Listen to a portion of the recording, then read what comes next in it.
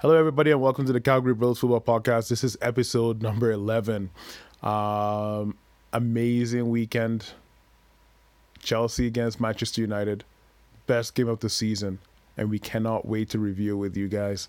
It was an awesome, phenomenal game. What kind of lies you talking about over here? Awesome, phenomenal game, man. Best game I've seen all season. The most tactical experience you ever get from any of the top 6 managers between Frank Lampard and Ole Gunnar Solskjaer. Anyway, I've butchered that guy's name. Yeah, bro. So after all the hype, all the previews, I think we did like 3 episodes about like this game. Actually, no, we did two. 2 episodes about this game. One Manchester United special. One one special with like a bunch of Chelsea fans in there that just absolutely just demolished the show. We did everything to hype this up, and then only for the game to start off with such deflation. As soon as we saw the lineups, Chelsea 3 at the back, United, McTominay and Daniel James. We were like, yeah, these coaches don't they don't want it to be the spectacle that we want, you know what I mean? And also there was that fear that apparently whoever loses this game is gonna get the sack. So Ole decided to just lock up shop, make sure that any sort of excitement that we want from this game is not happening. And Lampard was like, yeah, I need to kind of protect my job here a little bit. So any sort of excitement that you guys want, I'm sorry. I love y'all, but we'll leave that for the West Bromwich and Southamptons, of the world. But I guess United? Hell no. Oh, hell no. So what ended up happening was an absolute dross. Like, that game was just a goalless draw. A goalless draw. But it was dross. It was just boring, man. Boring. What was your prediction for the game? For me? Yeah. I said either 2-2 or 2-1 for Chelsea. Do you know what my own prediction was? What? 3-2 United. Wow. An absolute tragedy, man. Absolute tragedy. I think the person who came close to calling it was Mo, right? What did he call it at? I think he said either like 1-0.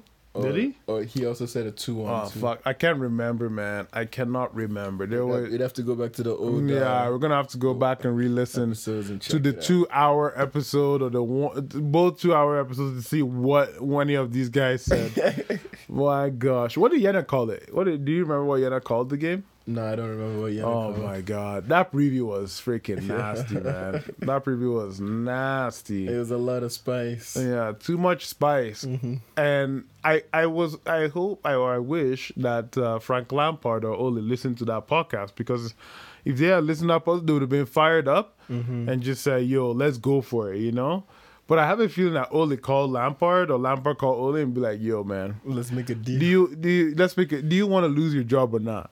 Let's make a deal, because I can go for it, but if you want to stay in your job, I'm gonna kind of lock it down a little bit here. You know what I'm saying? Mm-hmm. So anyway, that game was just it was a disappointment. But either way, it's what it is. What did you think, man? What did you think of the game? I didn't have much to say. Just honestly, I thought the really good thing about that game was how solid the defense was. Yeah, how solid Edward Mendy was in that net, saving I think 3-4 shots.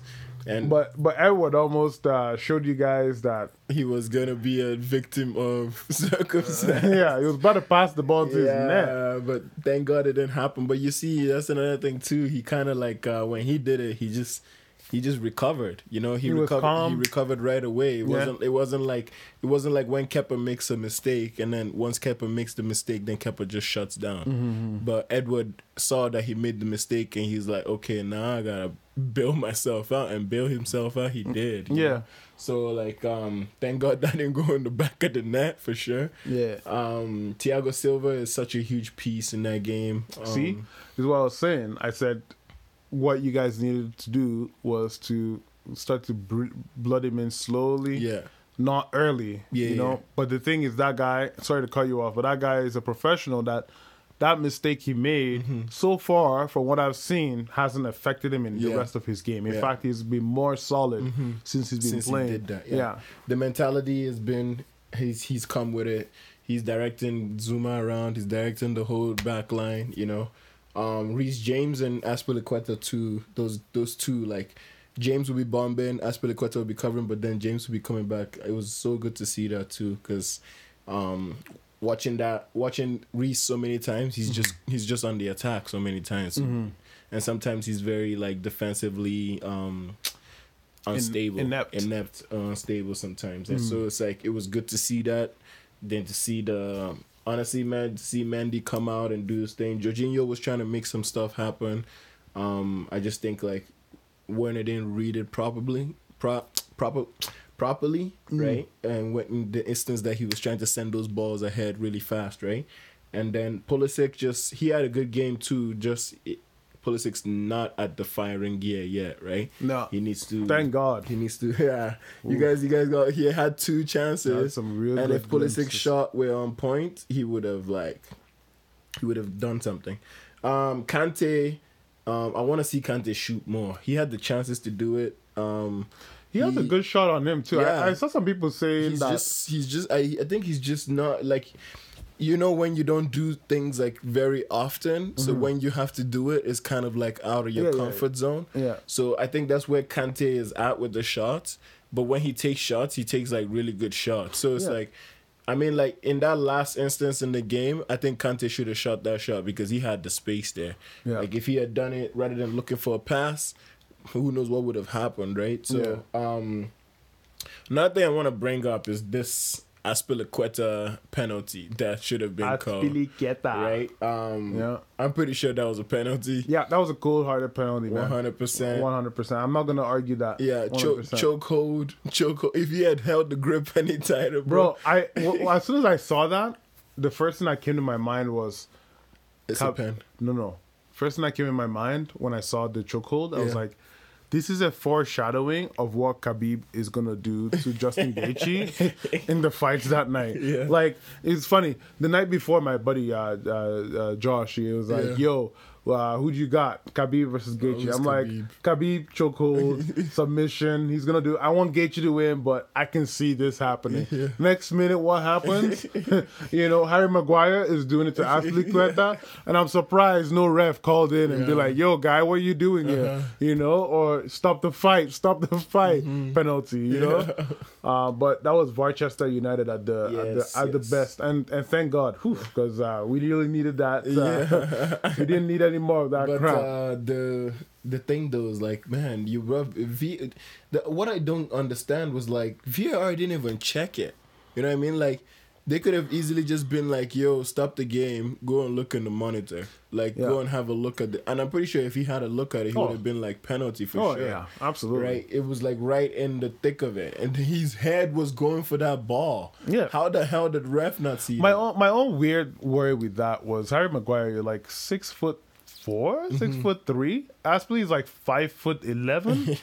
Bro, like you have 5 inches on this guy. Yeah. You don't need to do it. Yeah. Like you literally all you need to do, like we're watching the highlights here of Van Dijk, and Van Dijk just towers over everybody. Yeah. He uses every frame. He doesn't need to cheat. He just uses his body the way he should use his body. The guy doesn't even right? jump. You know, he doesn't because he's that huge. Hops. But Maguire is chaining this dude, and I'm like, what are you doing, man? Yeah. Like this is shit that I do in practice. I don't do this shit in the game. Yeah. You know, so It's a huge risk. yeah. And I think honestly, like they should have looked at that. then it just became stupid when Rashford got tapped on the foot. Oh, yeah. And then they ran the VAR for like about a minute or two just looking at it. Yeah. Like, bro, there's no foul there, man. Like, you know what I mean? Yeah. The foul you should go back to is the one before. This reminds me of the Darlow save against Bruno with against Newcastle from Darlow against Bruno. And the foul that was committed, I think, was it Rashford? And they called it, and I'm like, this is not a foul. And honestly, I don't believe in karma or football gods or anything, but this is the moment when God needs to step in and just say, this is not a goal. Because, and then he missed, and I was like, rightfully so. You know what I mean? Because then everybody would be like, oh, you know, United this, and they can't win without a penalty. And then we ended up winning without the, you know, Manchester. And we ended up winning without a penalty because Bruno missed it. So I just think that people need to, I think that we don't need any more of that. Maybe negativity. Like, I would like us to win. I like us to run away with the W, but I would like us to be also realistic because penalties, especially for our team, papers over the cracks. And that's when you have a guy like Jenner coming in and saying, the only thing we have is penalties. That's our tactics, which is, I mean, you can call it whatever, but I don't think it's a tactic. I just think that the tactic is strategic, get in the box. And if players want to be silly against the pace of Marcus Rashford and Martial, and Greenwood sometimes, then foul them. Or Bruno, the trickery of Bruno, foul them then. You know, but I think that the penalties also, like, there's a point that there's to be made. It papers the cracks for United. That is one of the biggest issues, and I'm glad we did not get another stupid penalty because then everybody sees what it is for real. And then Jenner has a point. He has a point. He's saying, you guys don't score goals from open play. Did we score a goal from open play last game? No. Anyway, you go ahead, bro. Yeah, but that Aspie one was definitely a penalty. Even Lampard talked about it. It was a clear penalty. Clear. Of course he'll say that. You know what I mean? Like, deep down, he's happy though with the clean sheet. I think he doesn't give a damn because I think I honestly nobody wanted to lose that game. Right? And having them play in what do you call it, in having clean sheets back to back. That's pretty good. So kudos to them. Obviously we want to see them fire in the next match, right? But it is what it is, right? It's what it is. Yeah. So, but yeah, it was good to see. He actually changed the system, made it a 3 at the back, and went with a 4 in the middle, and then 3 up front, right? And Havertz was on the wings, which is still kind of like, Would that? Do you think that impacted your offensive impetus? You guys have been just firing, like, honestly, man. I'm not gonna lie. The thought of having Maguire against Kai and Werner and Ziyech and Pulisic was giving me nightmares, man. Before that game, so I'm surprised that you guys did not take advantage of seeing a guy like Maguire. I mean, if you guys had seen a guy like Tuanzebe, you'd have been like, you know, this might not be our day. But a guy like Maguire, that was like. And Lindelof too. Like, I mean, people always make it out like these guys are the worst center back pairings since Infinity. People are forgetting that these guys were keeping clean sheets like crazy last season. So, but they're not crap by any means, but they're not the best. So, I think if we had a guy like Kovacic in that game, would have been different because then you would have a guy who can go from defense to front and link the plays. The key. I don't think we should have played Havertz in the wide position. I mean, there's times like that where you'd be like, man, just sit on the bench for now and we'll see what happens maybe in like the 68, 65 minute. And then if it's not working, it will bring you in. Lampard doesn't rate Hudson-Odoi, eh?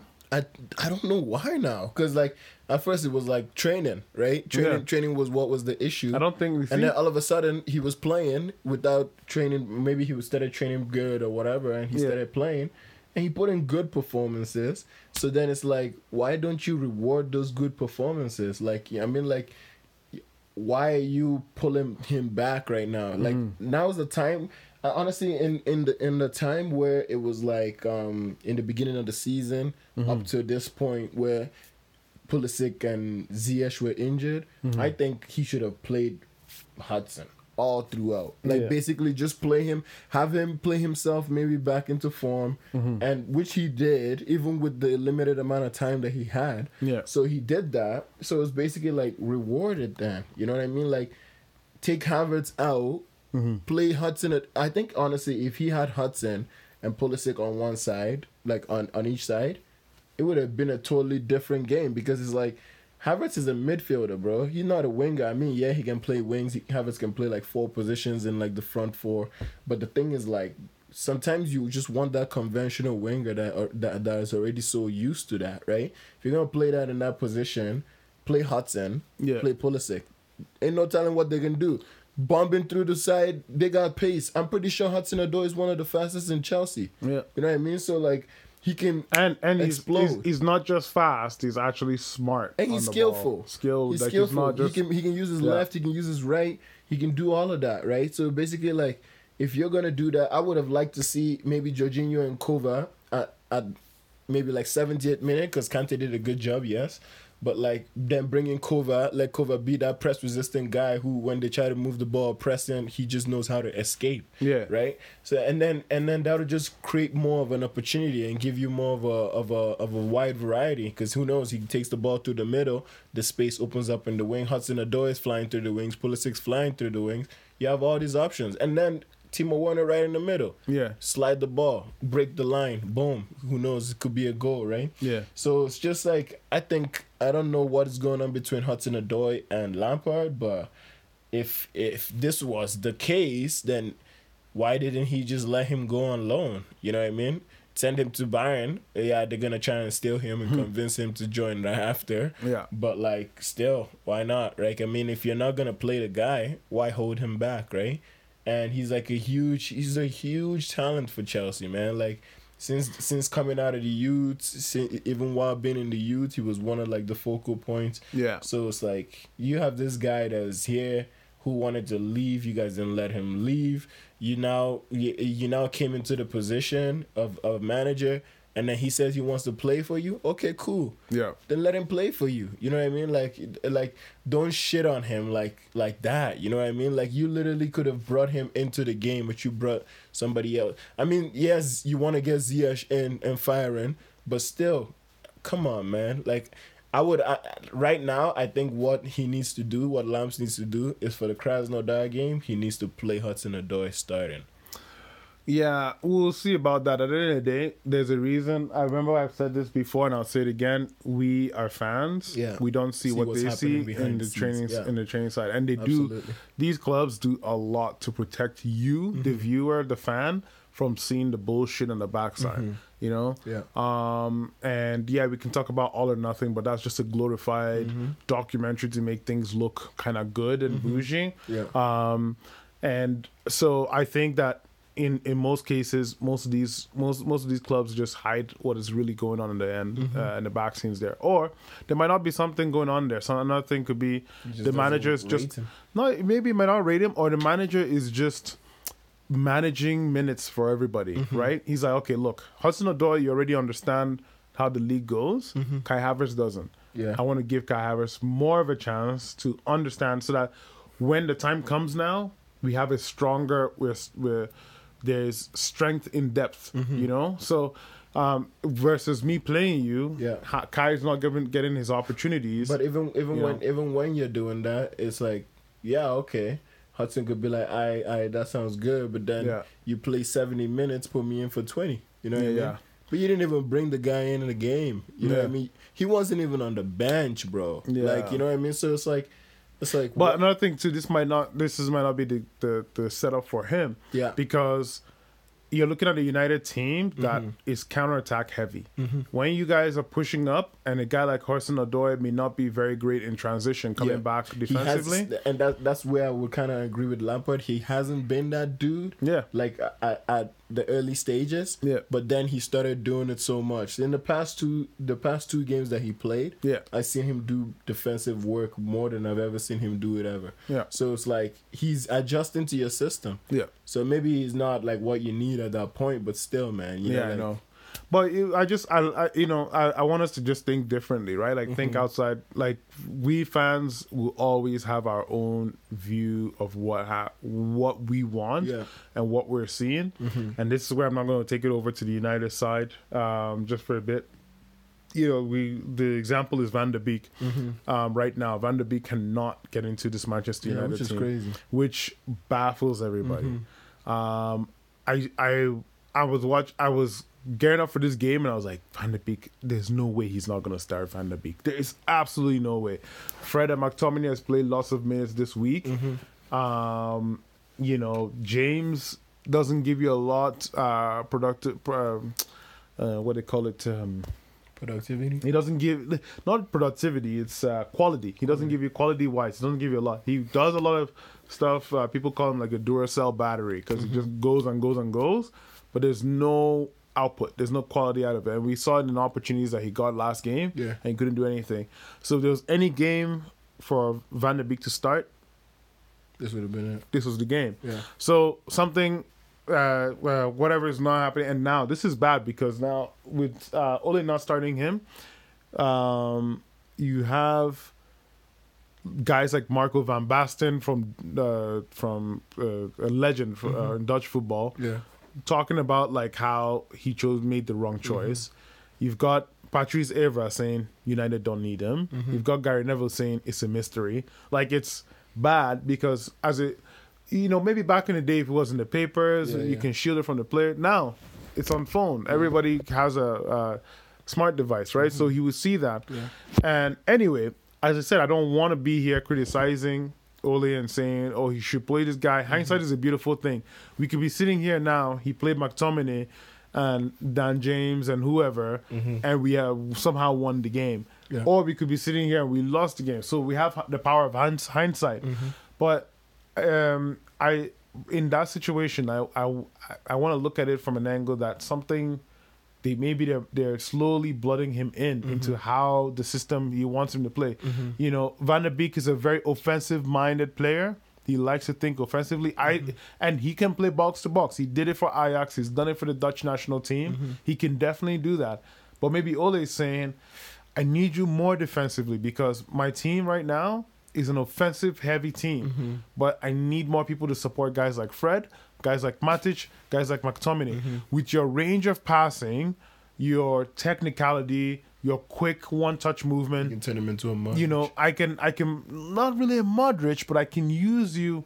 I don't like to compare players because Modric is a different kind of player. He's actually a very world-class player, phenomenal drill. Like he's amazing. I've watched Modric. I watched him I watched Croatia against Turkey the other day when he was in 2008.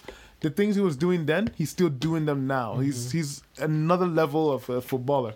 But for him, maybe Ole is saying, I need you more in a defensive shape. And I'm hearing things like he's helped they've put Van der Beek under a strict regimen to build muscle, to get him acclimatized to the British league, which is just physical, fast, intense. You're not going to have space to breathe. But we can sell that stuff. In Ajax, they dominated against, even the Tottenham game where Tottenham beat them, they dominated against Tottenham. Real Madrid, they dominated against Real Madrid. Juventus, they dominated. So Van der Beek is a key. He knows how to do these things, but I think Ole just wants to get something out of him. And I don't want to say the obvious answer for me, you play Van der Beek. But then what system would he fit into, right? I personally have my system, but as a coach, how long would it take for Ole now to scrap whatever he's been planning, his strategy for the whole season? Because believe it or not, us coaches who coach teams set up a strategy prior to the season start. This is the players I have, and this is how I'm going to set them up. This is how I'm going to shoehorn them into my system. And then if you ask Woodward, give me a couple of players, and he doesn't give you those players, then you're now trying to figure out what you can do. And especially with a club like United, it doesn't help because they don't get you the players when you need them. They get you the players like late. And then by the time you have them, it's like, well, I can't fit him in. I have to change my whole system now for this guy because you didn't give me the guy I wanted. I wanted Grealish. Now you're giving me this dude, how can I fit the system then, right? So I think that's the key thing. We're not seeing that other side where we're seeing the fan side where Van der Beek is good, play him, and on the other side, we're not seeing that. Oh, yes, I know Van der Beek is good, but number one, he's not fit for English football yet, and number two, I have to change my system to fit this guy. I have so many midfielders. Who do I play? Right? So that's the other side that we don't see. And when I bringing it back to Hudson-Odoi, that's something we might not know. Yep. Maybe Lampard has this vision in his head of what he wants, and Hudson-Odoi right now doesn't fit it. And Hudson-Odoi, he's good to do what he wants, what some specific things, but not all the things that he needs him to do. Yeah. So for now, I would say let's give the managers the benefit of a doubt. You know, my own question now to you is: at what point would you start to tear your head out? You know, after Lampard keeps doing all this stuff, Hudson-Odoi doesn't start. Havertz keeps starting. Maybe you guys are not winning games and are still drawing games, or worse, are losing games. At what point would you be fed up with Lampard? I don't know. That's a tough question. I mean, I always back the manager that the club has, right? Because there's no. What if the manager is leading you guys to relegation? Are you going to still back him? Let's test the faith. If he leads us to relegation. Oh, he's leading you guys straight down to relegation. You're losing week in, week out. I mean, it's not going to happen with this Chelsea team. This Chelsea team is too good. Everybody says this, right? Until the day that they look at the table, it is 10 games in, and you are like, 15th in the table. Everybody says it until you actually look at the table. And then I remember this with Ole. Yeah. Everybody went, Ole in, Ole, my goodness. And then fast forward, Ole, I think we were like 16th or something ridiculous. Right now we're 15, but it doesn't matter because it's only 5 games. And we're 6 points away from the top. But then all of a sudden people were like, yo, man, this guy's got to go. Like, the switch was so quick. Yeah. At first, people were like, yeah, man, I got it. Yo, we are the Ole Brigade. We're Ole in all the way. Yeah. And then it looked like this guy was taking us to relegation. And all of a sudden, people were like, yo, man, we got to get this guy out, man. And I'm not going to lie. Like from day one, I've always been, I'm not Ole in. Yeah. I can say here, I'm confident saying I was never Ole in from day one. Yeah. Now I'm not even Ole out either because now I think there's a different power at play. But even I back then, because I was like, I watched the team do decent under him to start. You know what? I wouldn't have given him the contract, but let's see what he does. And when I saw that, I was like, this guy's got to go, man. Like ASAP. You said it. Oh hell yeah! I was like, he's got to go. He cannot be in this. He cannot be here, right? Yeah. So. And I was like, this just doubles down on the fact that I never wanted him in the first place. And then finally he got things clear. He got Bruno. And I was like, okay, you know what? I'll give you the benefit of the doubt, but I better not see that shit again because I will go in full on, bro. Like, I'm only human. And I think with a squad like United, you can't be, lavishing in 16th. So for you, at what point would you, because then if he just starts, because Mourinho was doing this at one point, and everybody was like, yo, Mourinho's got to go too. I remember y'all Chelsea fans. I know Chelsea fans like to make it look like legends of the club. Mourinho was a fucking legend of your club, right? Yeah. And Chelsea fans, the moment the guys started to really look like, man, we're going to get relegated. Even though you guys are not going to get relegated, but you guys were not going to finish even in top 10. Yeah. You guys were like, get him out. I saw it in droves. This is not a word of a lie. You guys were like, get him out. A lot of Chelsea fans went crazy. Exactly. But I was still Mourinho. Oh man, I was still Mourinho. Actually, you know what? In a way, I can't remember. But your boy Hazard wasn't playing for him. No. Hazard. I think it was Hazard gave up on him straight up. There was something that happened with the female doctor and Mourinho. I know, Eva Canero. Yeah. But then everybody everybody really liked that girl. Yeah. But really liked her. And then it tore a rift between his players and the coach. Yeah. Can you imagine because a girl gets in between the players and the coach? He fired her, and so they all just went like, crazy. nah, man. They're like, she gives the best massages. Yeah. What are you talking about? No, but I will. I'm not gonna fall off the wheels just because things go bad. You know, like. So then, if he takes you all to relegation, you ain't gonna follow those wheels. No. Wow. No. Wow. Look, man, I've always said religion it's not what I've always said. I think other people have said this too, but personally, I've always said that religion, causes the destruction of man. Mm-hmm. I really believe football. I've always said football is a religion. Mm-hmm. And I think fans sometimes are willing to drive their team all the way down to the ground just for blind faith. And look, man, I don't believe in this manager in, manager out stuff. I don't believe in all that stuff. I also don't believe in following a manager blindly to the depths of hell. Yeah. If you're gonna if you're gonna be driving a bus and you're gonna ram that bus over the bridge and like fall over or ram it over a volcano, I'm not with you, man. I'm sorry. Like, I don't believe in that kind of faith. Like, I believe in the sustainability of the football club itself. That's why I fight against the Glazers. That's why we put up a stand against them. Even though, yes, we still watch Manchester United games, I don't buy a gear, I don't buy anything, I don't invest on anything. And I use that same mentality every single day. Whether it's a manager, I don't care who you are. If you're coaching this club, I follow the institution of Manchester United. I don't follow the institution of Ole. I don't follow the institution of Glazers. I don't follow the institution of Pogba, Martial. I don't do that. It is Manchester United, So if you're a manager that's going to drive my club to relegation, you need to go. I am sorry, man. I'm not with you because even as bad as the Glazers are, they're not going to be that bad to see an institution fail that horribly. Yeah. To see money lost by that much. They would not do that. Yeah. And they would do everything they can to make sure. And who would they do? They'll can the manager. What happened after you guys canned Mourinho? We won the league. Answer there for you. So always a thing to remind yourself. And if you wanna follow that blind faith, you know what? No, like I'm saying, like obviously I support Lampard, right? I support him. Yeah, but saying like this guy is going to take you guys to the day. If he's going to take you to going to make the final decision. I know the club, but I know, but you're going to say, oh yeah, blame those players. But I would be what if Lampard just lost the plot? Like, it's absolutely lost it, right? Yeah. And he decided that, you know what I'm going to do tomorrow? I'm going to play like 6 center backs. 6 center backs. 3 midfielders and 1 striker. Yeah. And the striker I'm going to put up is going to be like a winger.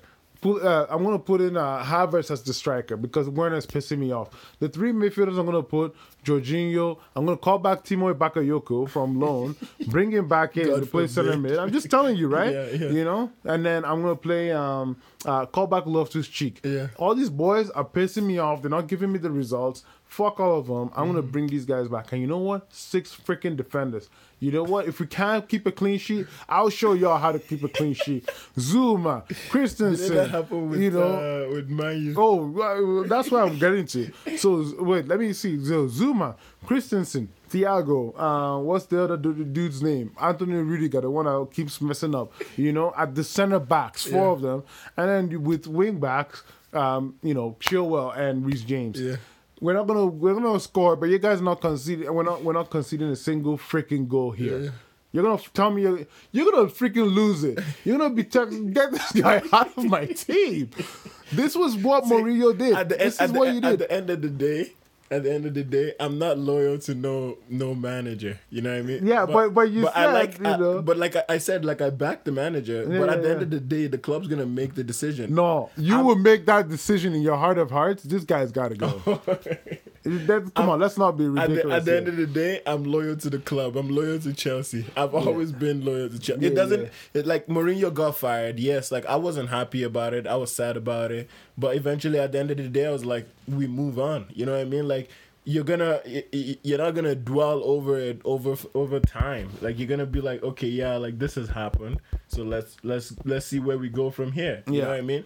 It's happened with I liked Sarri too. I liked Sarri. Sarri got canned. I don't know if it was canned or if it came into a mutual thing. I think it was mutual. And but still, like, yeah, I was sad. I was like, man, I liked Sarri, and I liked what he was doing and how he was trying to implement a new system. And then he got canned, and it was like, okay, like, I'm disappointed, but we moved. What you need to say is, don't say back the manager, back the club. Okay, I back the club. The reason why I'm saying this is because before Fergie left, Fergie said the exact same thing about when he leaves. So, like, back the manager, and then we got David Moyes. Now, there's a lot of, if any person wants to research the history on that, the Glazers absolutely left David Moyes to dry. They didn't want David Moyes. They actually didn't want him. So they didn't give him the signings he needed. Yeah. They're so dumb. Instead of giving him the signings he needed, if you didn't do anything with them, fire him, get a better manager in. Yeah. But they didn't give him the signings he wanted. Thiago. Thiago was like, hey, is Manu coming from you or what's happening? Thiago Alcantara now that's playing with Liverpool. Yeah. Toni Kroos, they wanted him. Toni Kroos was like, okay, I'm going to come. Then they fired David Moyes. They never called him back. Like, they players wanted this. This is not us bullshitting anybody. It's the truth. It's out there. So the Glazers have screwed over, managers, right? But on the same breath, people would still remember David Moyes' team, and they were just like, that was just a disaster. It was an absolute disaster. And, and the problem now was everybody were like, oh, back the manager. I don't think that's what it should be from the fans. I think what Fergie should have gone to the board would say, you back the manager, right? The fans are loyal to the club. And this is a big thing. I see it everywhere. Like, the moment people come up and they state their opinions, they state it with so much so much anger, so much fire. It's like, chill. Like, it's not like... People are like, Ole in. And then people are like, Ole out, punch in. It's like, guys, like, that should never be the case. It should never be a manager in or out. It should just be my football club. Yeah. Manchester United till I die. Chelsea till the end of time. That's the way it should be. It should be that simple. And I think people get carried away by this manager thing, this social media trend of, should I back the manager or should the manager be let go? Yeah. In my opinion, if Ole starts to shut the bed, get rid of him. Don't waste time. Take advantage of the moment. There's a lot of good managers out there that you can go get and invest a lot of money on. It should be the same way with Lampard. If Lampard starts, because this happened with Mourinho. Mourinho started to become vindictive in his job. Yeah. He started to put what do they call him? McTominay as a center back or Herrera as a center back, and I'm like, why? And then then he stopped playing some key players when it's like, you need this place. And then when he complained about them, they're the same players that were keeping him in his job. You got all these guys, and all of a sudden they were keeping you in your job. Yeah. So I just never, if a manager starts becoming vindictive, get rid of that guy. Don't sit there and say, because Mourinho said, because I didn't get the players. Yeah. And look, he was right. 100% he was right. I didn't get my players. So, but that's not the way you carry on with your job. In my job, there's so many things that my bosses don't give me. I don't sit there and be like, well, because you guys didn't give me this, I'm not fucking doing my job today. Or I'm going to do these things to sabotage my job. That's horrible. So people should get away from backing the manager to backing your football club, And I'm not saying, start saying managers out or managers in or anything. Just support your club. As you said, if I see what is happening in the club will make the right decision to get rid of him. But what if they don't get rid of him anyway?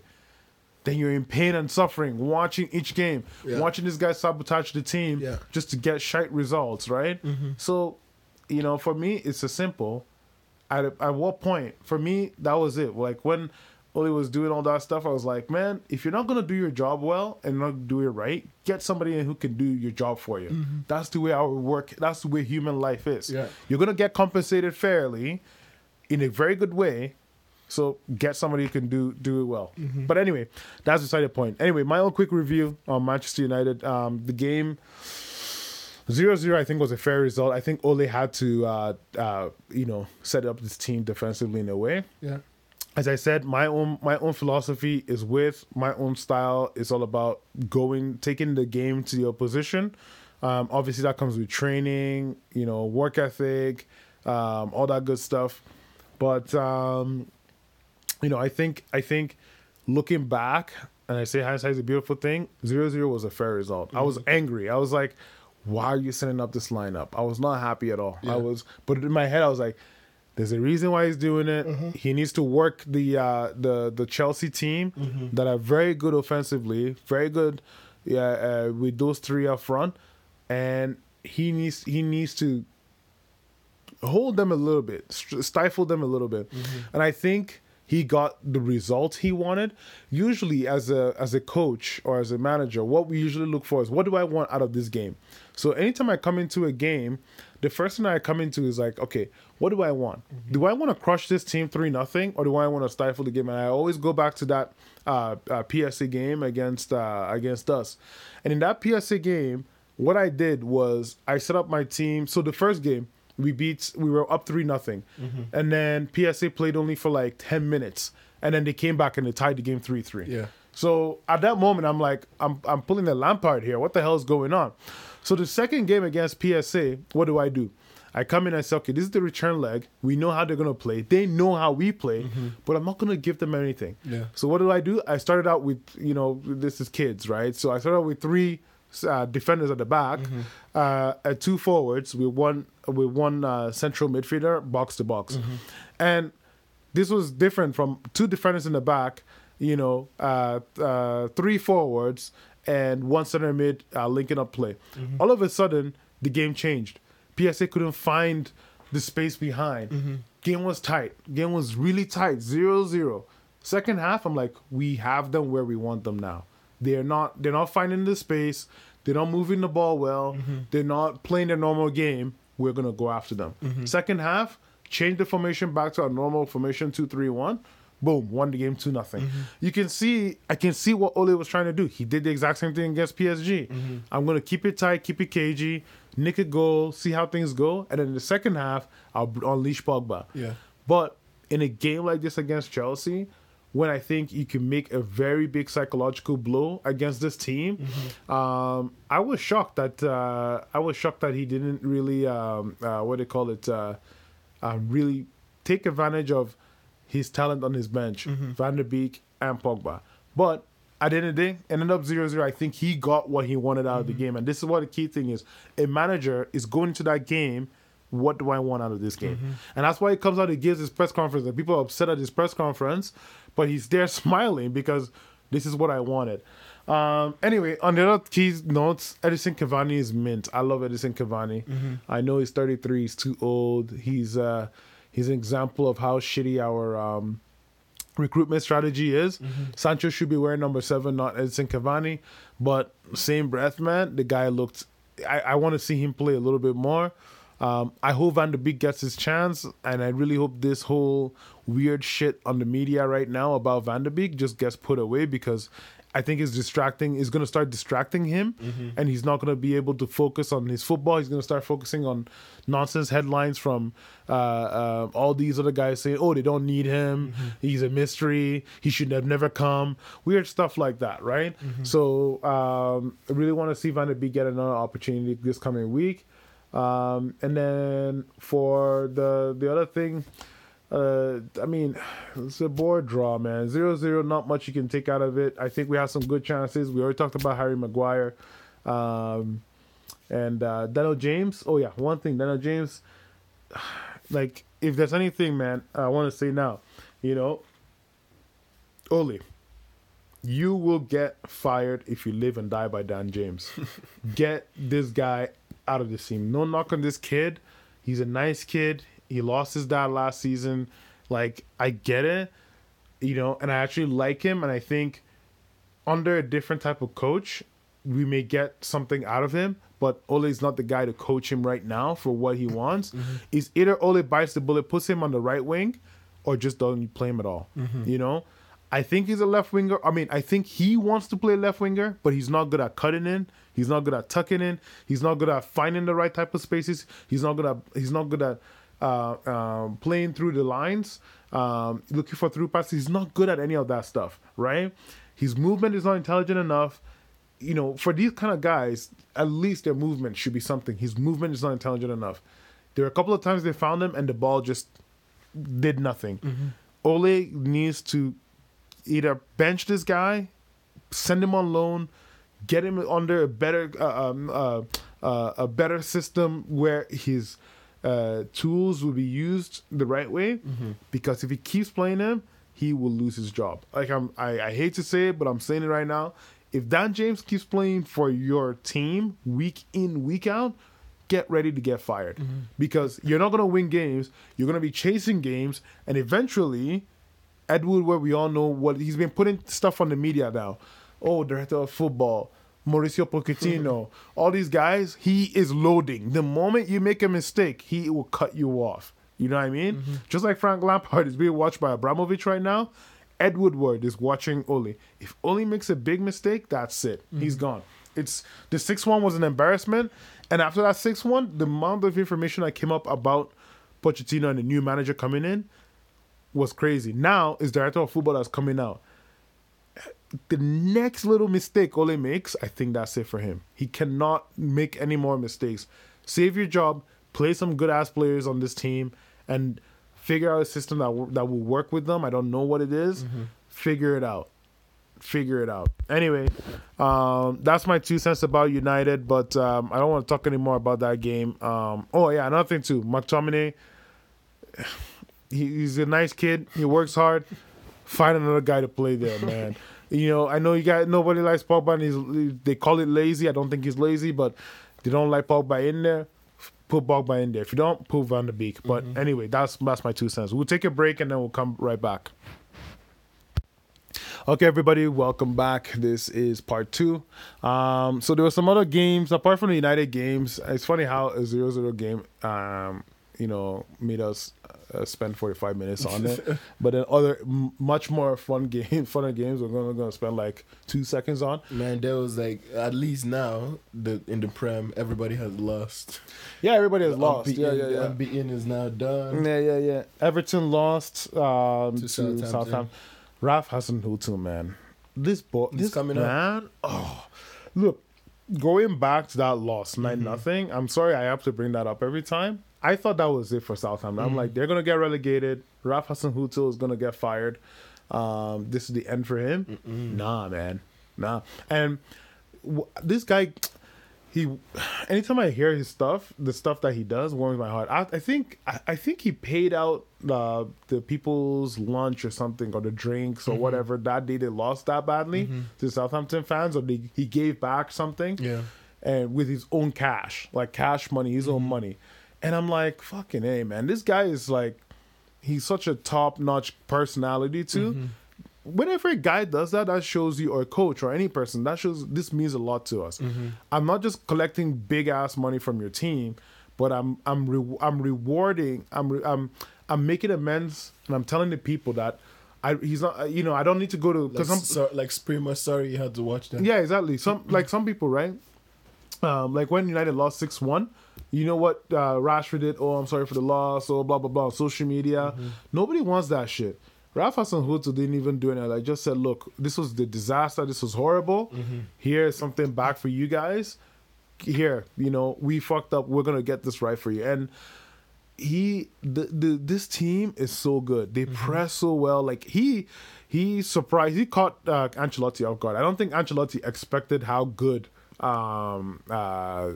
were. You know what I mean? I think when Ancelotti looks at this stuff, he's like, yeah, we can take him on, we can do our bits and all that. But I don't think he expected, like, my goodness, are they this good? Anyway, so good result for Southampton. The other thing now for Everton is now, like these guys, they've tied the other game, they've lost this game. I remember what we talked about. I told you, Liverpool, this is their year, man. Like these teams will start to slowly flop, and you saw it with this game from Everton. Yep. And as well, the other thing to tie this into is they got another key red card. So they lost Richarlison, and I don't think people understand how huge Richarlison is to Ancelotti's system. Huge. They lost Richarlison, and then now they lost Lucas Digne to another red card. Yeah. So he's like one of their best. So yeah, I think he's the only legit left back. I don't even know who their backup is. You know. Mm-hmm. So I guess we'll find out. I guess we'll find out. Yeah. So he doesn't have the options that he not necessarily would need to support his philosophy or Ancelotti's system, the way he plays the game. Mm-hmm. So and it's crazy because Southampton probably could have scored like 4 or 5 goals that game, and Calvert-Lewin could have scored 3. Calvert-Lewin didn't do anything. Didn't do nothing. I think he touched. They said 5 touches. He got 0 in the box. I said this in the show, and I was like, pretty much like, Calvert-Lewin is Tammy Abraham from last year. Yeah. Right? He's basically in that same boat. You know what I mean? Tammy did the same thing that Calvert's doing right now, and basically he'll score, and take a break. Well, right. I mean, he scored last game. This is just one game, and I think this game is just Southampton just, were smart. Mm-hmm. They were really smart defensively and on shape. And it was such a bad tackle. Yeah, it was a horrid tackle. Very, very horrible by Lucas Digne. And people were saying, "Oh, that's not a red." Yeah. I was like, "Dude, that's a stone cold red." He clamped his back of his shin, caught onto his what they call it, ankle, and then the guy was running full speed. That guy could have broken his ankle right there, and then people would have been saying something else. So people who say like, "Oh, it's not a bad tackle," the ones who put stupendous challenges against people, or they have never played a lick of football in their life. That was a horrible challenge. Yeah. And he deserved to get that full red. This Everton team is starting to become a really nasty team. Yeah. With injuries and red cards and all that stuff. So people's got to watch out for them, man. Yeah. Make sure you wear extra shin pads when you're playing against them. Anyway, the other game was Leeds against Aston Villa. Speaking of, top of the table, you know what I'm saying? Yeah. Leeds, Patrick Bamford, man. No. We have to start off with Jack Grealish because, like, I watching that game. Yeah. That would have not happened to Aston Villa if Jack Grealish just passed the ball to, to Ollie Watkins, instead of trying to take the whole world on. Are you just mad? Are you just mad that Ollie Watkins didn't get his fancy? Yeah, because they didn't get the points. Man, this was the worst weekend for points. I don't even know. Like it was so really bad. I'm sitting like I think I got like maybe like 16, 20 points this week. Shoot. I managed 44, and I always say the only way you can get good fantasy Premier League points is not really in what people think, I'm going to play this guy. It's actually get your captains right. Yeah. If you can get your captains right week in, week out, you're in a good spot every time. I had Werner. That was a mistake. Yeah. I had... Oh, but I had 48 points. Yeah, there you go. I had Son as my vice, and I had... Salah as my captain, and only for them to chalk off a couple of goals. But anyway, speaking of which, Grealish, in a way, you're right. Yeah, like, because if he had passed that ball, Watkins would have scored. Yeah, there was no reason you had. See, this is the same thing why they went and brought Ross Barkley into the club, because Grealish was doing everything himself. But no, that's not quite the case though. They have a guy McGinn. McGinn, yeah, McGinn, yes, like you call it. McGinn, they have McGinn, and McGinn, he's just as effective, maybe not as skilled. He's obviously not as skilled as Grealish is. But now, like when I watch Grealish, right? Mm-hmm. I like Grealish. Yeah. I really do. I like the way he plays. But he's physical. He knows how to hold up. He knows how to hold up. He's played in the championship, which is one of the hardest leagues in the world.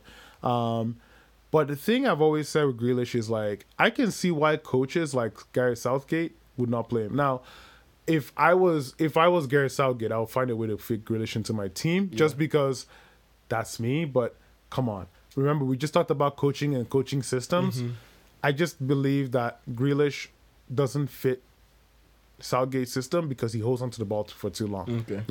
Southgate, that's why Mount... aka Mount Garrett, or should I say Gareth Southgate or Gareth Mount? How many dads does Mount have? Because Frank Lampard Mount is very. I read this. Systemic player. He's a very systemic. He listens.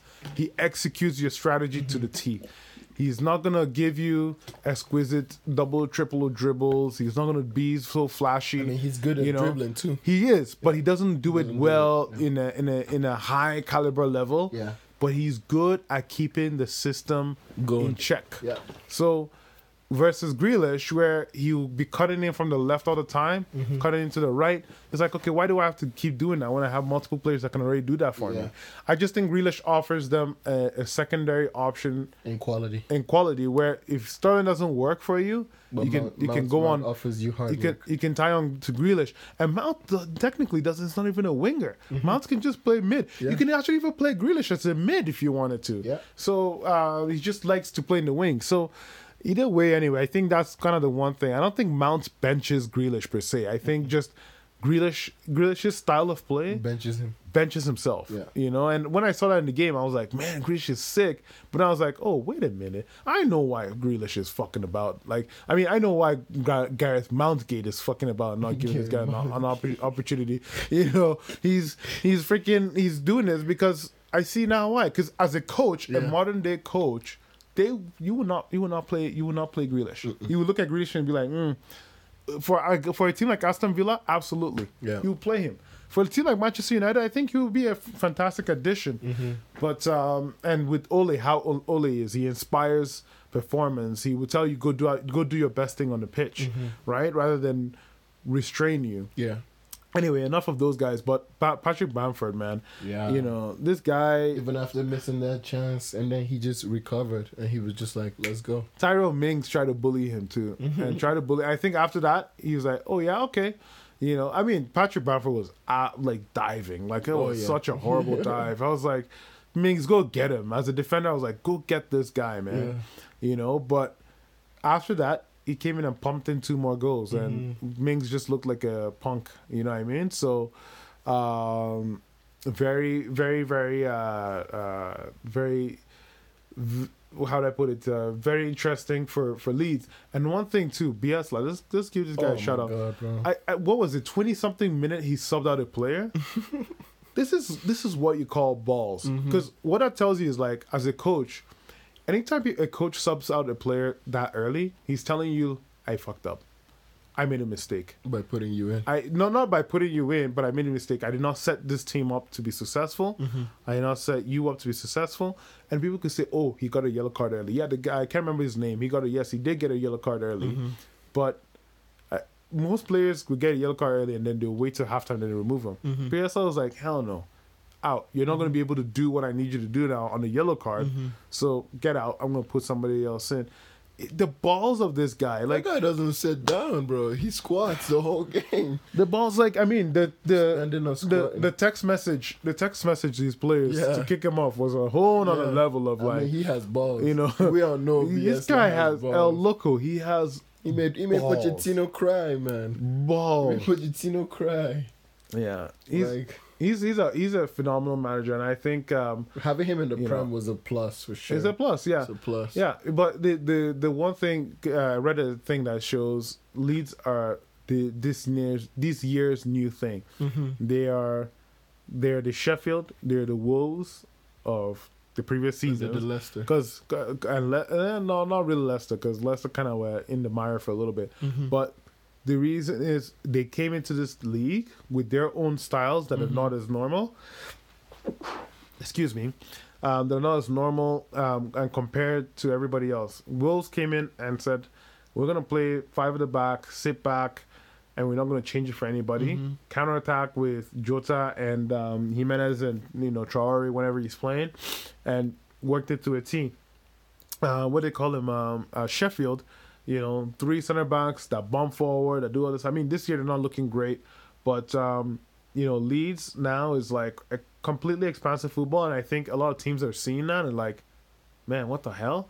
It's either they force you to play their own game. Wolves, Sheffield went last season.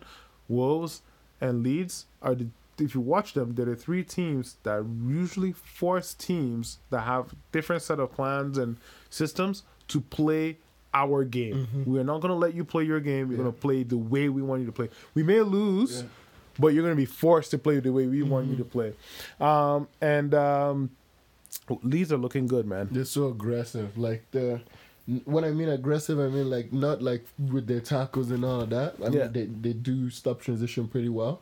But the thing is, like, they are just aggressive in how they press. Yeah, like, yeah. They're like it's like suicide bombers. They don't stop. Suicide they kamikaze. Don't stop. Like the football in motion. They truly live into it. They said in practice, but Bielsa doesn't stop the ball. Yeah, murder like ball. The ball keeps going. Yeah, like it just keeps going. Murder ball. I hate how you cannot find coaching videos of their sessions. Gotta be. I would love to have copies of some of their coaching sessions just so I can like learn on how to like coach at that high level and what they do. Like Coach's Voice or like.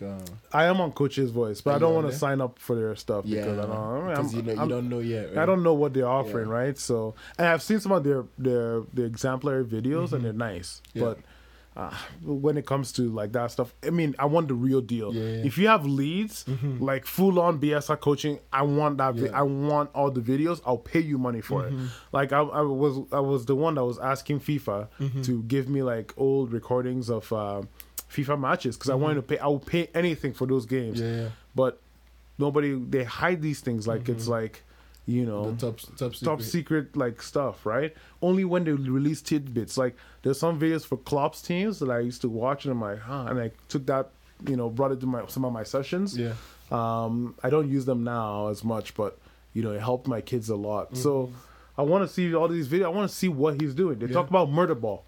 Let's see them practice. They will never leak it because if they leak it, that means teams will figure their shit out, right? So that's why BS is sending people to go to Derby to go spy, spy on the Spygate. Yeah, Spygate. And then the best part is the explains exactly everything. And then Derby did not make it into the Premier League because everybody figured out how they play. So funny.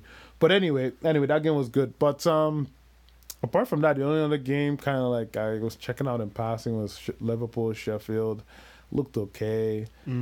City tied West Ham, and then Tottenham beat Burnley.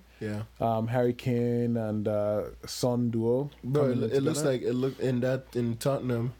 You know how it was like last time I could see in the game against West Ham, I could see like their fragilities coming out. I did not see that in this game. Like. Yeah, it's but like Burnley doesn't offer much forward. No, they were still bombing them, but the thing they don't. They may bomb, but they lack quality. A team with quality will fuck. Yeah, Burnley should have been the one who got something out of this game.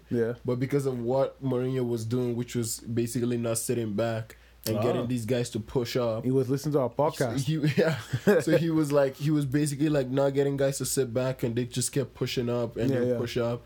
And then when they come back, they will stay back for a little bit, but not that long. They have their specific zones that they push them back again, and then Tottenham didn't want to go for that killer goal. They didn't score till like the 70-something minute. Right? Corner kick from Harry Kane and Son.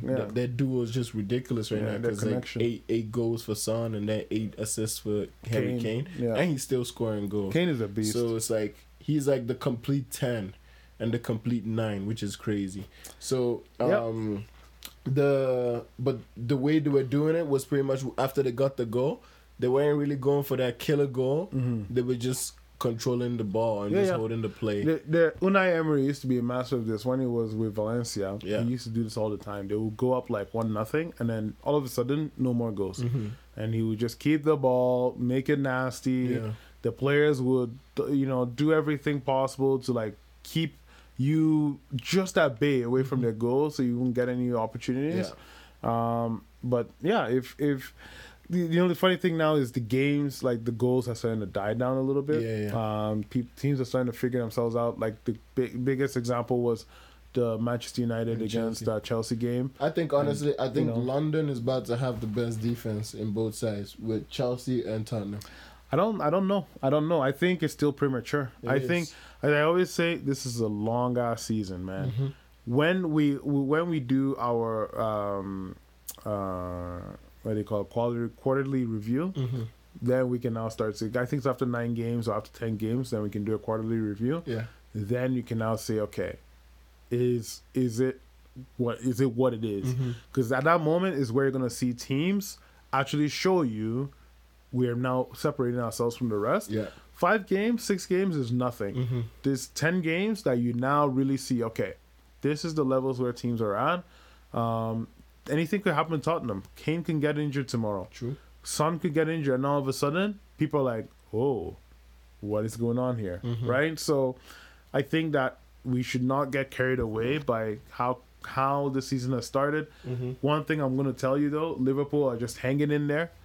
They will soon start to make a push. Yeah. You can talk about Van Dijk all you want. I mean, the main person, though, was Alisson, too. And he came back. Yeah. So you can talk about all these guys all you want, but they will soon start pushing back. And then, City don't look good. It's going to be up to the rest of the league. Too. Exactly. To step up to the challenge. Maybe I may be wrong. Maybe Liverpool will start taking L's left, right, and center. I hope they do, but I don't see them. I literally, even with Van Dijk out, they just put Fabinho in there, and all of a sudden they look good again. They looked decent. I remember when Van Dijk was out that one time, Fabinho played that position really well. Yeah, so they look so decent. They even have a better passer, in my opinion, in the back. Yeah, now. It's what it is. But anyway, apart from that, did you catch any of the games outside the Premier League? I watched Milan Roma. You watched that too, yeah. Milan Roma, yeah. Yeah, the ref was bad. Fucking disgrace. I like Roma, but I don't like their front three. I think our front three is so old. It's a lot of Mkhitaryan, Pedro, and then Dzeko. Like Dzeko, I think is perfect. Yeah. But then Pedro and freaking Mkhitaryan, are you kidding me? Like, what the fuck? Like, Pedro's like, what, 30-something years old? Yeah, they're both, like, in their like, 3 of them are in their 30s. You have, like, guys who can't walk, playing, but they're intelligent. Yeah. Especially in the Italian league, they're very intelligent. But I don't know why Fonseca keeps playing that 3. There's this kid, I can't remember his name. I can't remember what happened to him. He was the key player for them on last season. But anyway. El Shaarawy? No, El Shaarawy is like Saudi, man. That guy's career is done. Oh, he left, eh? Yeah. Anyway, Milan looked good, man. Milan has some really good wingers. Salamakers, Leao, Castillo, and then Theo Hernandez is such a freaking amazing left back. He's not at Alphonso Davies levels right now, but he's so good. Alphonso anyway. He's injured. Is he actually? He just got injured, yeah. So he's out. He's out for a while. So, but yeah, Theo, he looks amazing. He looks sick. I like him. I like him. He's such a good left back. Sometimes he's defensively kind of suspect, but he's really good. Yeah. But what killed Milan was just set plays. Milan played a better football all game, and then at some point they were just going transition, counterattack to counterattack. I was like, what the heck? The football. And the ref didn't make it any better. Oh yeah, that foul against Benacour was just dumb. And then the second foul, he made up the foul when they touched I think it was Çalhanoğlu. Yeah, touched him and then he fell down. And, so he tried to make it up to them. Yeah, but I think that kind of fucked up the game because then AC Milan had control of that match. They were just outplaying Roma. And it's funny now looking at Stefano Pioli. This is a guy that was supposed to, be let go after last season, and look, they've kept him. And Milan actually look like a decent football team. I want them to do well. I really want them to. I hope they win the league this year. I hope they win. Mr. Ibrahimovic is there too. Oh, Ibra is elegance, man. That guy, I mean, when he was with United, I thought that the Premier League didn't really suit him that much. He scored goals, but this time he looks like something else. Like the Italian league is his comfort zone. Like he just dominates defenders, and refs protect him a lot more than the Premier League, where if they touch you, they will just let you go. Or people put in stupendous challenges like Richarlison or Jordan Pickford. Yeah. But over in the Italian league, he looks elegant, man. He looks good. He looks so good. Anyway, the game tied 3-3. Roma should have scored there. Roma, he should have. The last attack. I know, but he's a defender. Yeah, he's also their captain though. Yeah, he's a good player. Milan has a lot looking good for them this season. Your boy Sassuolo 3-3 Torino. Oh. Yeah, and last week they beat Bologna 4-3 after being down like 3-0. Yeah, they're like a comeback. They're like they're conceding lots of goals. They're scoring lots of goals. Yeah. Juventus 1-1 with Juve is just not. Hellas Verona. Juve is not it right now. I just think Pirlo just needs like. I don't know why he brought Alvaro Morata. I think Morata was a good buy. He's good for Champions League. They needed to get him away from. They need to get away from Higuain and all these old people that they're buying. That's true. Morata is the guy who they should have kept a long time ago. Yeah. But him being there is perfect because then now you have that focal point there. Now when Ronaldo comes, Ronaldo can play on the wings and then Dybala can be behind Morata, right? I don't know, man. I think what is killing that team is their insistence to play the three at the back. With Bonucci, because then you sacrifice the top. Yeah, right? you're not like he packs the midfield with 5 midfielders, and then with the wing backs act like a midfield when they're going on the offensive. Yeah, but I don't know, for a club like Juve, I feel like they should. This 5 at the back thing, it's always hit and miss. If it's Conte, I feel very comfortable watching Inter play with like 3 center backs with 2 wing backs, and I feel comfortable watching them, even though I don't like his selection of like Kolarov and those guys. I finally checked Skriniar is injured, but still, I just feel that just go with like 4 defenders, man. Like all this, if you're not Conte, just go with 4 defenders. Yeah. You know, and whenever they don't do that, it's just like, what are you trying to? And then they still concede goals, and they don't create enough. They create some, but then it's like, okay. And then you now play with the 2 strikers. I don't know. But anyway, it's Pirlo's philosophy. And I think Pirlo needs time. Obviously, it's his first year in the team. He needs some time. But it's like, there's also other good coaches. Why didn't they go for other coaches? Why didn't they just... Pirlo was just... he was just in the under-21s. He hasn't even coached them in one game. And then it's like... He got promoted. It's like, come on, guys. Like, this is amateur. This is shit that Manchester United does. This is not something that Juve does. They asked him and he was like, for sure, let's do it.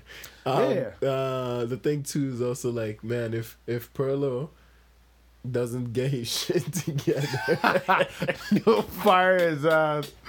But I don't think they're gonna. I think what they're doing is, let's get the fans on our side. Look, and then they'll get rid of Pirlo. These guys are watching. I think at the end of the day, they may. But these guys are watching United. Yeah. They're watching Chelsea. They're seeing the good old legend come back. You know, and what it does is it takes heat away from the owners. Yeah. For a couple of months or maybe sometimes years, like United's case. But you're buying time. You're buying time. But honestly, isn't this the right thing they should have done? Because you said they have a lot of old players, and the only way like they can get away with getting rid of those many experienced players and bringing on new blood that would take time to get there is by making a sacrifice. And for instead of the fans losing their shit on them, then why isn't it smart to put in a legend at the helm to protect yourself? Yeah. So that's what they're doing. Yeah. Anyway, but they're not winning games right now. But I think when Ronaldo comes back, then you may see a different situation. Is he gonna be fit to play the game against Barcelona? No, he's not. He's not gonna be fit. Yeah, he tested positive again, I think. Are you serious? But yeah, so he hasn't shaken off the COVID. Double time, man. Yeah, man. So he's gonna miss the Messi battle. Yeah, he's gonna miss the Messi battle. When is it? On Wednesday, Tuesday? God just doesn't want it to happen, Anyway, in at least UEFA Champions League, God's like, I've seen these guys play enough in La Liga. I don't want to waste my time seeing them playing like Champions League. Let's give you guys something else. There's still one more game. There's a return leg. Yeah, it's a return leg, right? Then watch, Messi's gonna get the COVID. Anyway, God forbid. I hope I don't wish COVID on anybody. Chelsea have been cleared to practice in Russia ahead of the game with Krasnodar. Oh, really? So, yeah. So they're going to be good. But they should still keep their distances. Yeah, please, man. Because we don't need nobody catching COVID. No. They should board Krasnodar on last-minute flights. Yeah. Or not last minute, but like on the private jet. Yeah, they should. Sure they just they do. Just before the game, the day before, they should just instead of staying there overnight, right? Because I mean, if the players, I mean, they know how to prepare better than we do. But anyway, your boy, or your boys at Borussia, they won 3-0 against Schalke. Yeah, you know, they did. I like how some United fans are like, Sancho is under duress, or he's been killing that shaken, game, man. and I'm like, I watched the Lazio game. Sancho looked good. Yeah. Even though I want him to fucking just tank. Yeah. Sancho is just that good. Yeah. He's not gonna look like shite. So yeah, you guys take care of business. Yeah, I think once Marco Reus is fit, and then those two play together, it's gonna be totally different. Yeah, like Borussia's just gonna change. Marco Reus is injured again? No, he's getting fit. He's played the How long past, is it taking to get fit? Games. I thought he was he was fit at the start of the season. No, he was still injured. Right? This guy, man, and he's probably gonna get injured again. But anyway, we gotta go to the Europa with PSV.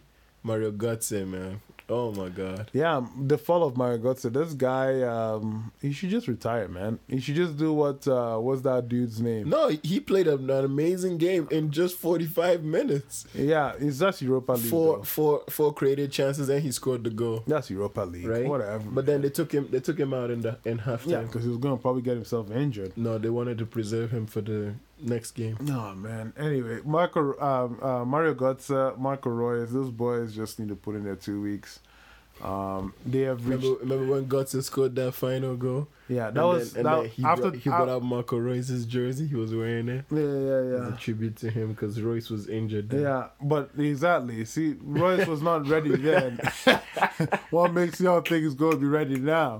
Anyway, so these boys, like, man, my injuries jeopardized my career too. Yeah. Like playing an amateur, it jeopardized it. Like.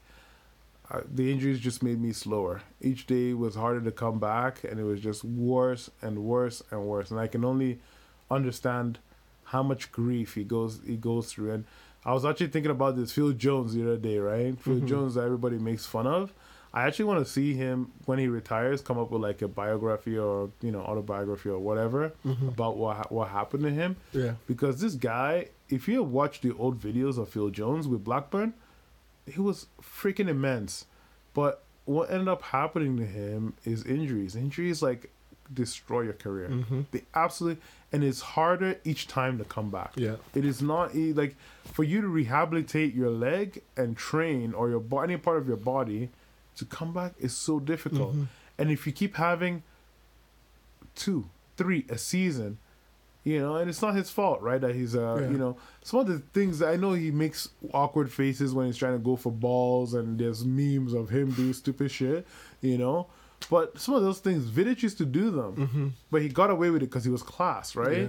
Yeah. So I feel bad for all these guys that get injuries. Just put in your 2 weeks, or go to a club, cut your wages, go to a club where you can play more. Like Mario Götze, I gotta commend him. He's doing that, right? Yeah. So. I think it's only a matter of time. Like, he does good here, he's going to go up again. Nah, I think he should stay there. I think he should stay in the Dutch league, stay somewhere that's easy. The spotlight's no longer on him. Yeah. He just remember the guy's name. To get fit. Andre Schürrle. Andre Schürrle was the one that put in his 2 weeks last season. Schürrle? Yeah, Andre Schürrle. Yeah, if you search him up, he's done. But yeah, man, like, these guys, their body... Sometimes the body may heal. It doesn't heal fully, but the mind is not always resilient. Yeah. It depends on the type of person you are and how you grew up and how it's not even that. Sometimes it's just genes.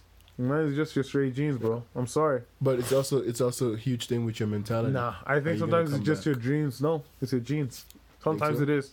Because look at Marco Reus. He's come back from injury so many times. Yeah, and he's gone back to the fucking medical table every goddamn time. Yeah, every time. But at least he's coming back. But he's going back. Every time he's coming back, he's coming back stronger. Sometimes he's not coming back strong. His genes. Sometimes it's just your body. Your body just cannot take it. A lot of people don't be hitting the gym like that too. So some of them hit the gym quite a lot, and their body just doesn't take it. Like. It's hit and miss, man. Some of them have been overplayed. Some of them have been overplayed. There's a study that was done on NBA players or kids and youth system, not NBA, basketball youth system in the United States, and it showed like some of the injuries some of these kids were getting they're not supposed to be having these injuries until they're like in their 30s or in their late 20s, but they're having them now because these kids are being overworked. Like in academies in Canada, in Calgary, top tier academies, they play 5 times a week. 5 times a week. Sometimes 6 times a week. Day in, day out, day in, day out, day in, day out, day in, day out. It is phenomenal because these kids, when I see them now, I'm like, you guys are doing shit that I learned when I was 21. You know, I mean, I never got an academy. I grew up playing in the streets, but you guys have figured this shit out at such a young age.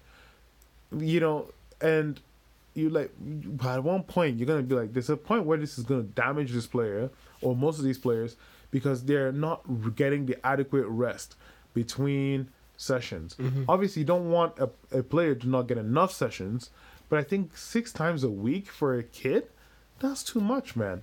You know, maybe 3 to 4 times a week. Give the kids a break for a second, man. Let them live their life a little. Let them recuperate. Let them recharge.